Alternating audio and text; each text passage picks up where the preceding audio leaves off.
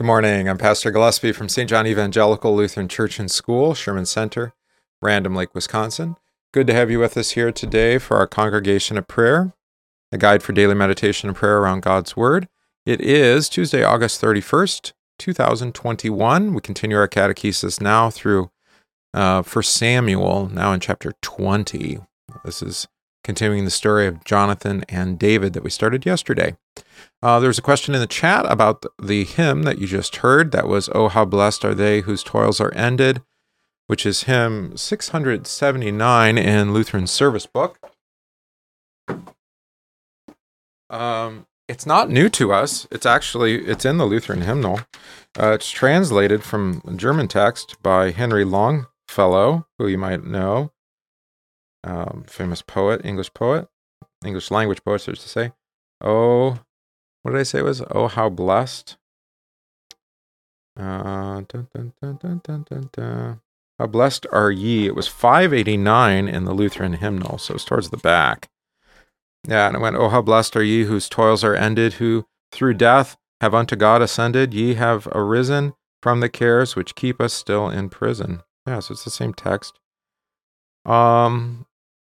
Yeah, so it was right out of Lutheran hymnal. It was in death and burial section, which is probably why you didn't sing it as often. It was maybe withheld unless it was a funeral, I suppose. Yeah. So I think they've changed the name of it. Instead of death and burial, it's more, I don't know what the section is called in Lutheran hymnal. Yeah, death and burial. The last things. It's an unfortunate title for it, because right next to it is another great hymn that I don't recall singing growing up, but has been one of my favorites from Lutheran Service Book, which is in the midst of earthly life, snares of death surround us. Who shall help us in the strife, lest the foe confound us? We sing that one quite a bit. That's Luther's hymn. What an interesting section. Yeah, "This body in the grave we lay." That's another famous one. "Who knows when death may o'ertake me?" Hymn 1 has 11 stanzas. Yeah, so in Lutheran Service Book, we'll just look, since I think they call that section Church Triumphant. Yeah, instead of death and burial, it's called Church Triumphant. Well then, yeah, there is no death and burial section in Lutheran Service Book. I think that's probably wise, because that's the stuff that people are just going to ignore. I mean, there's Hope and Comfort, which has some of the same hymns. Trust has some of the same hymns. And of course, Church Triumphant has some of the same hymns. So nomenclature matters, right? Language matters. Because you can give the misleading impression of what the purpose of those hymns are just by having the wrong subject heading on them, I guess. All right, so that was 589 in the Lutheran hymnal. It's really a lovely hymn, isn't it? It's a shame that we weren't singing it, despite it being right there in front of us. All right, let's begin with our devotion. In the name of the Father, and of the Son, and of the Holy Spirit, Amen.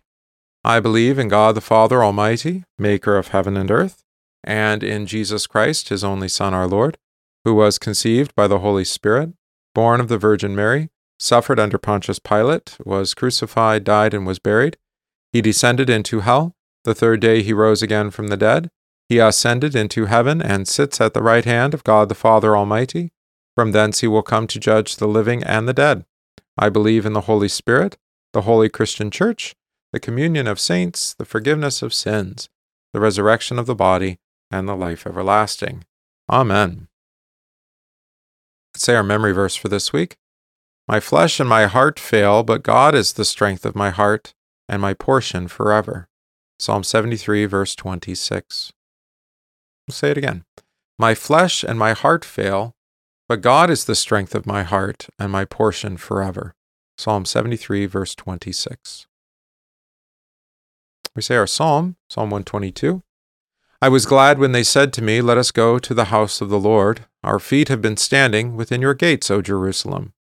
Jerusalem, built as a city that is bound firmly together, to which the tribes go up, the tribes of the Lord, as was decreed for Israel, to give thanks to the name of the Lord. Their thrones for judgment were set, the thrones of the house of David. Pray for the peace of Jerusalem. May they be secure who love you. Peace be within your walls and security within your towers. For my brothers and companions' sake, I will say, peace be within you. For the sake of the house of the Lord our God, I will seek your good. Glory be to the Father, and to the Son, and to the Holy Spirit, as it was in the beginning, is now, and will be forever. Amen. All right, our first reading today is from 1 Timothy chapter 1, now beginning in verse 12. And I thank Christ Jesus our Lord, who has enabled me, because he counted me faithful, putting me into the ministry. Although I was formerly a blasphemer, a persecutor, and an insolent man, but I obtained mercy because I did it ignorantly in unbelief. And the grace of our Lord was exceedingly abundant with faith and love which are in Christ Jesus.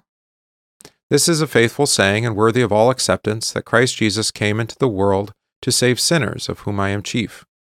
However, for this reason I obtained mercy, that in me first Jesus Christ might show all long-suffering, as a pattern to those who are going to believe on him for everlasting life. Now to the King, eternal, immortal, invisible, to God, who alone is wise, be honor and glory forever and ever. Amen. This charge I commit to you, son Timothy, according to the prophecies previously made concerning you, that by them you may wage the good warfare, having faith and a good conscience, which some have rejected, concerning the faith having suffered shipwreck, of whom are Hymenaeus and Alexander, whom I delivered to Satan, that they may learn not to blaspheme. There ends the reading. Well, there's quite a bit to say there, of course. This is, of course, Paul writing to Timothy. So Paul is saying to Timothy that Paul, was put into the office of ministry by the Lord Jesus, not because of his own virtue, but because of God's long-suffering and his mercy. And obviously, having chose a blasphemer, persecutor, and insolent man, this demonstrates the abundant grace of God in Christ Jesus. You're right, I see in the chat, there's a couple hymns that take their opening line from this portion of 1 Timothy. So we've got immortal, invisible, God only wise, right here in verse 17. But where's the other one? Right here in verse 15, right? Chief of sinners, though I be, Jesus shed his blood for me, right? Here's Paul calling himself chief of sinners, right? So we have two hymns taken right out of this reading. And then I think probably one of the more controversial things here is the very last verse, which we could talk a moment about, how Paul handed over Hymenaeus and Alexander to Satan that they would learn not to blaspheme. This is one of the places where Luther, along really with the book of Job, but here too, where Luther will call the devil or Satan God's devil. And I know that sounds controversial to you, but there's nothing in this world that the Lord does not have under his authority, right? All authority in heaven and on earth has been given to me, Jesus says, right? And that also means that the devil and the demons are still under his authority. Yes, they rebelled against God, but even in their rebellion, God uses them for the benefit of faith and life, all right? So it's true that sometimes we're tormented, we are brought under assault, but it is for the benefit of repentance to the forgiveness of sins, right? That they may learn not to blaspheme. So you can see how the Lord uses Satan himself in the book of Job, for example, to actually bring to increase and to strengthen Job's faith and really his trust and resolve to remain committed to God, even in the midst of great suffering and loss of everything and the torment of his friends and even his wife. It's a hard teaching, right? Because it seems as if God is evil then, but it's only evil in our own eyes. God is working all things together for our good and for the good of those who love him, who are called according to his purpose. And that's what Paul is saying here. He's not abandoning Hymenaeus and Alexander to unbelief, but rather he is allowing them to go off in unbelief for the sake of repentance. All right? There's also the language of warfare, which we might bring up again on Sunday as we continue our warfare topic in Bible class. All right, so we'll leave it at that. Now, the continuation of the story of Jonathan and David here from 1 Samuel now, chapter 20. Then David fled from Naioth and Ramah and went and said to Jonathan, "What have I done? What is my iniquity, and what is my sin before your father, that he seeks my life?" So Jonathan said to him, "By no means, you shall not die. Indeed, my father will do nothing either great or small without first telling me. And why should my father hide this thing from me? It is not so." Then David took an oath again and said, "Your father certainly knows that I have found favor in your eyes, and he has said, 'Do not let Jonathan know this, lest he be grieved. But truly, as the Lord lives and as your soul lives, there is but a step between me and death.' So Jonathan said to David, 'Whatever you yourself desire, I will do it for you.' And David said to Jonathan, 'Indeed, tomorrow it is the new moon, and I should not fail to sit with the king to eat. But let me go, that I may hide in the field until the third day at evening. If your father misses me at all, then say, David earnestly asked permission of me that he might run over to Bethlehem, his city, for there is a yearly sacrifice there for all of the family. If he says thus, it is well, your servant will be safe. But if he is angry, be sure that evil is determined by him. Therefore you shall deal kindly with your servant, for you have brought your servant into a covenant of the Lord with you. Nevertheless, if there is iniquity in me, kill me yourself, for why should you bring me to your father?" But Jonathan said, "Far be it from you, for if I knew certainly that evil was determined by my father to come upon you, then would I not tell you?" Then David said to Jonathan, "Who will tell me? Or what if your father answers you roughly?" And Jonathan said to David, "Come, let us go out into the field." So both of them went out into the field. Then Jonathan said to David, "The Lord God of Israel is witness. When I have sounded out my father sometime tomorrow or the third day, and indeed there is good toward David, and I do not send to you and tell you, may the Lord do so and much more to Jonathan. But if it pleases my father to do you evil, then I will report it to you and send you away, that you may go in safety. And the Lord be with you as he has been with my father. And you shall not only show me the kindness of the Lord while I still live, that I may not die, but you shall not cut off your kindness from my house forever. No, not when the Lord has cut off every one of the enemies of David from the face of the earth." So Jonathan made a covenant with the house of David, saying, "Let the Lord require it at the hand of David's enemies." Now Jonathan again caused David to vow, because he loved him, for he loved him as he loved his own soul. Then Jonathan said to David, "Tomorrow is the new moon, and you will be missed, because your seat will be empty. And when you have stayed 3 days, go down quickly and come to the place where you hid on the day of the deed, and remain by the stone Ezel. Then I will shoot 3 arrows to the side, as though I shot at a target. And there I will send a lad, saying, 'Go find the arrows.' And if I expressly say to the lad, 'Look, the arrows are on this side of you, get them and come,' then, as the Lord lives, there is safety for you and no harm. But if I say thus to the young man, 'Look, the arrows are behind you,' go your way, for the Lord has sent you away. And as for the matter which you and I have spoken of, indeed the Lord be between you and me forever." All right. Now you remember what was happening yesterday, hopefully. Context, that David had fled to Naioth and Ramah with Samuel, right? And Saul had come pursuing him after he had sent his 3 groups of messengers, right? And even Saul had prophesied naked upon the ground, right? But that does not mean that the danger for David is ended, right? David fled from Naioth and Ramah and went and said to Jonathan, "What? Yeah, what have I done? What is my crime?" This is not the last time that David will make such a claim, right? Was there another time when, because of actual guilt, David must truly speak this way? Yeah, this will come up in 2 Samuel 11 and 12, right, when he had Uriah killed. "Surely the man who has done this deserves death," he says to Nathan, right, the prophet. So no guilt now, but he will have guilt later. What does Jonathan's name mean, by the way? This means God has given, or a gift, the gift of God. So good friends are a gift from God. Of course, this has to do with the gospel, because the gospel is God's gift, and faith lives always by the gifts, including friends here.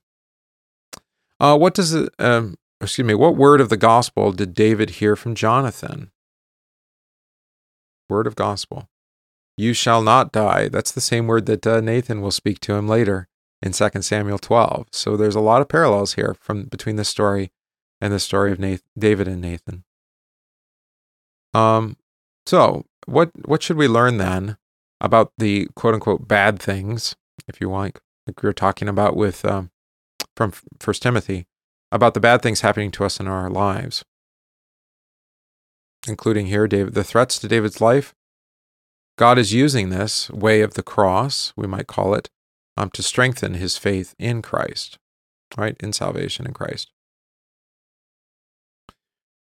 What is or was the festival of the new moon? We have that here in verse 5.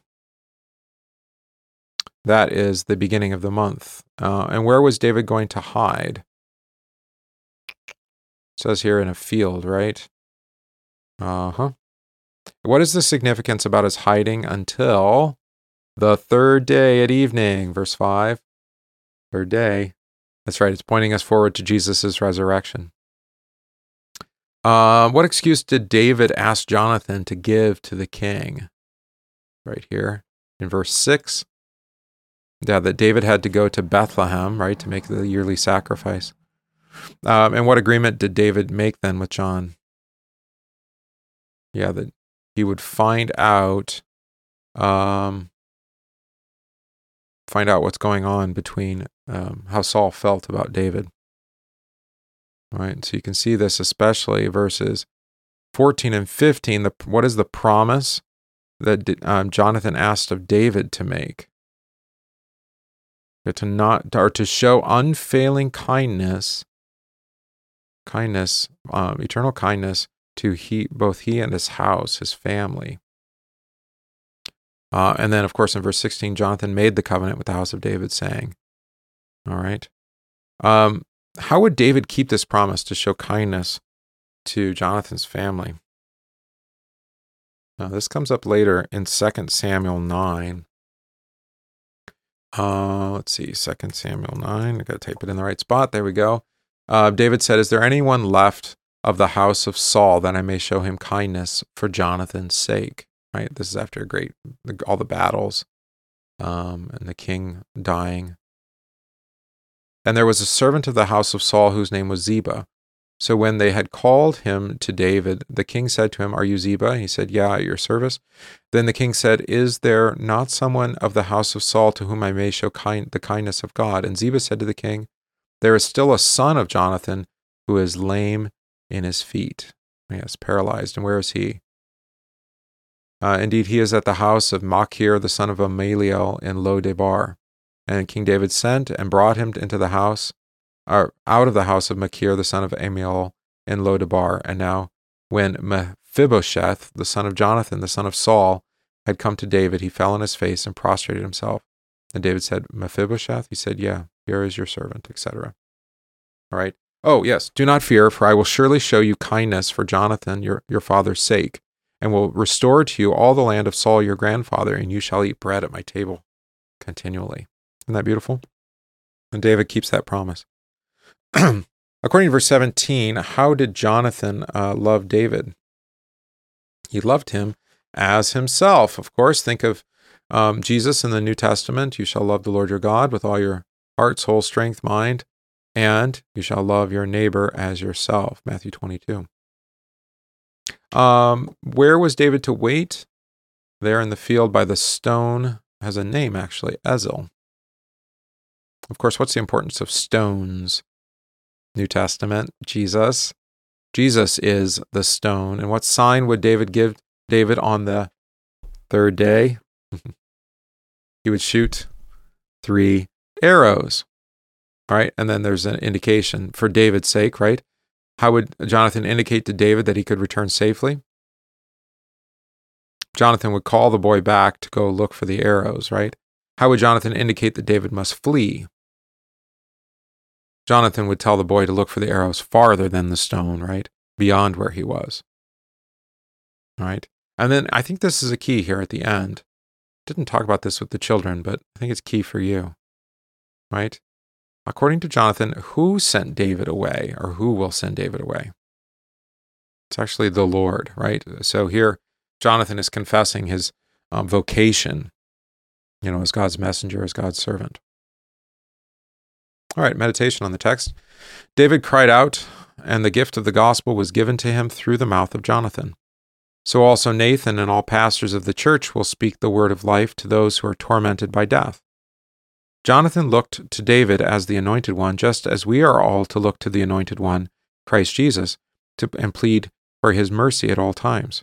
Surely he will be faithful to his promise, which he seals with his own blood when he summons us to his table to eat and to drink. All right, we confess our catechism for this week. First commandment, you shall have no other gods. What does this mean? We should fear, love, and trust in God above all things. Second commandment, you shall not misuse the name of the Lord your God. What does this mean? We should fear and love God so that we do not curse, swear, use satanic arts, lie, or deceive by his name, but call upon it in every trouble, pray, praise, and give thanks. Let us pray. Lord God, Father, Son, and Holy Spirit, you teach us to trust in you above all things, because you are the only true and living God. You love us and provide us with everything that we need for our life and salvation. Forgive us for making gods out of ourselves. Forgive us for trusting in our works, money, pleasures, or anything in this world more than we trust in you. By your forgiveness, teach me to fear, love, and trust in you above all things, for you live and reign, Father, Son, and Holy Spirit, one God, now and forever. Amen. We pray on this Tuesday for deliverance against temptation and evil, for the addicted and despairing, for the tortured and oppressed, and for those struggling with sin. Let us pray to the Lord. Lord of mercy.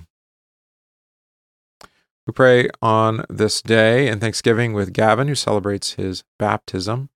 Pray for all the households of our church, especially that of Catherine, Alan, Dennis, Neil, Robbie, and Lisa, and James. Pray for those who are ill, receiving treatment, or recovering, especially Tristan, Marcella, Angie, Jeremy, Kelsey, Amanda, John, and Timothy, Janice, Sandy, Ken, and Kathy. Pray for our homebound, Bev, David, Roy, Willis, and Janice, and Mickey. We pray for all the missions and mercy work of the church in this world, especially the work of Safe Harbor. Pray for the gift of an increase of patience. We pray for all those abandoned, stranded in Afghanistan, especially those women and children that were seeking refuge, exile, and who our government refused. That the Lord would protect them and keep them safe until they can be safely extracted by those who do care for them.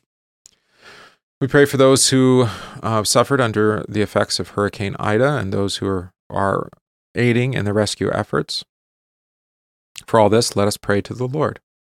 Lord, have mercy. Pray the collect for this week. Almighty God, you gave your servant John the Baptist to be the forerunner of your Son, Jesus Christ, in both his preaching of repentance and his innocent death. Grant that we who have died and risen with Christ in holy baptism may daily repent of our sins, patiently suffer for the sake of the truth, and fearlessly bear witness to his victory over death. Through the same Jesus Christ our Lord, who lives and reigns with you in the Holy Spirit, one God, now and forever. Amen. Our Father, who art in heaven, hallowed be thy name. Thy kingdom come, thy will be done, on earth as it is in heaven. Give us this day our daily bread, and forgive us our trespasses, as we forgive those who trespass against us. And lead us not into temptation, but deliver us from evil. For thine is the kingdom, and the power, and the glory, forever and ever. Amen. I thank you, my heavenly Father, through Jesus Christ, your dear Son, that you have kept me this night from all harm and danger, and I pray that you would keep me this day also from sin and all evil, that all my doings and life may please you. For into your hands I commend myself, my body and soul, and all things. Let your holy angel be with me, that the evil foe may have no power over me. Amen. Let us bless the Lord. Thanks be to God. The grace of our Lord Jesus Christ and the love of God and the communion of the Holy Spirit be with you all. Amen. All right, we sing our hymn for this week. Again, we all believe in one true God.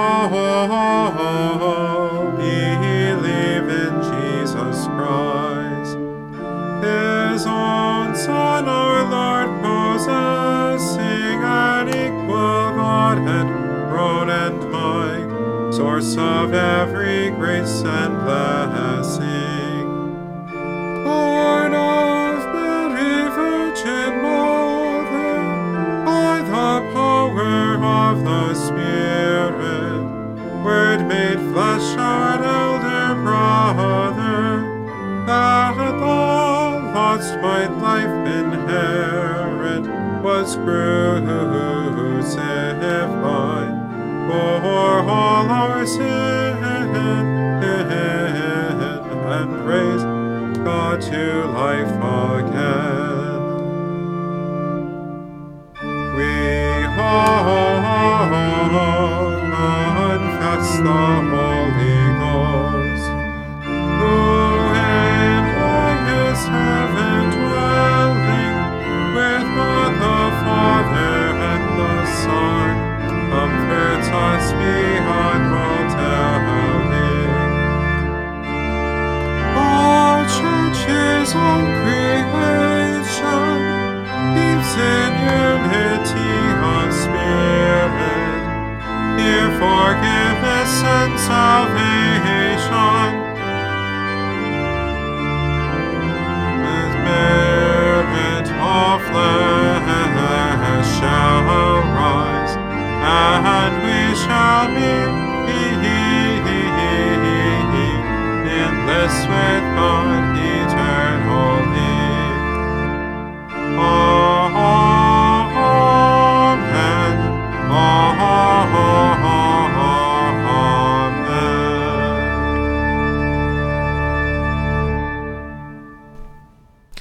What a lovely hymn. All right. Great confession of faith in Father, Son, and Holy Spirit. I'm also out of breath. All right. Yes, good to see you there in the chat. Grace, Karen, Michael, Don and Karen, Gus and Eileen. Thank you for joining us this morning. It is a joy to pray with you. I can go into a little bit more detail with you, and I appreciate being able to do that, given that I have many small children in our school, and so it's a little bit more challenging with them. All right. So, Lord, keep you safe. Bless you today and always. And keep all those in our world in your prayer, especially those in Afghanistan. Been following some of those who remain behind enemy lines. They still have electronic communications, so they can let us know how it's going there, and it's really quite terrible. And the numbers of somewhere between 100 and 200, not accurate. There's quite a few more American citizens there that were not allowed to leave. So keep them in your prayers, that they can have safe exit, and that the patriots who are working to extract them by other means are successful in that. All right. Lord be with you all. Keep you safe. We'll see you again tomorrow.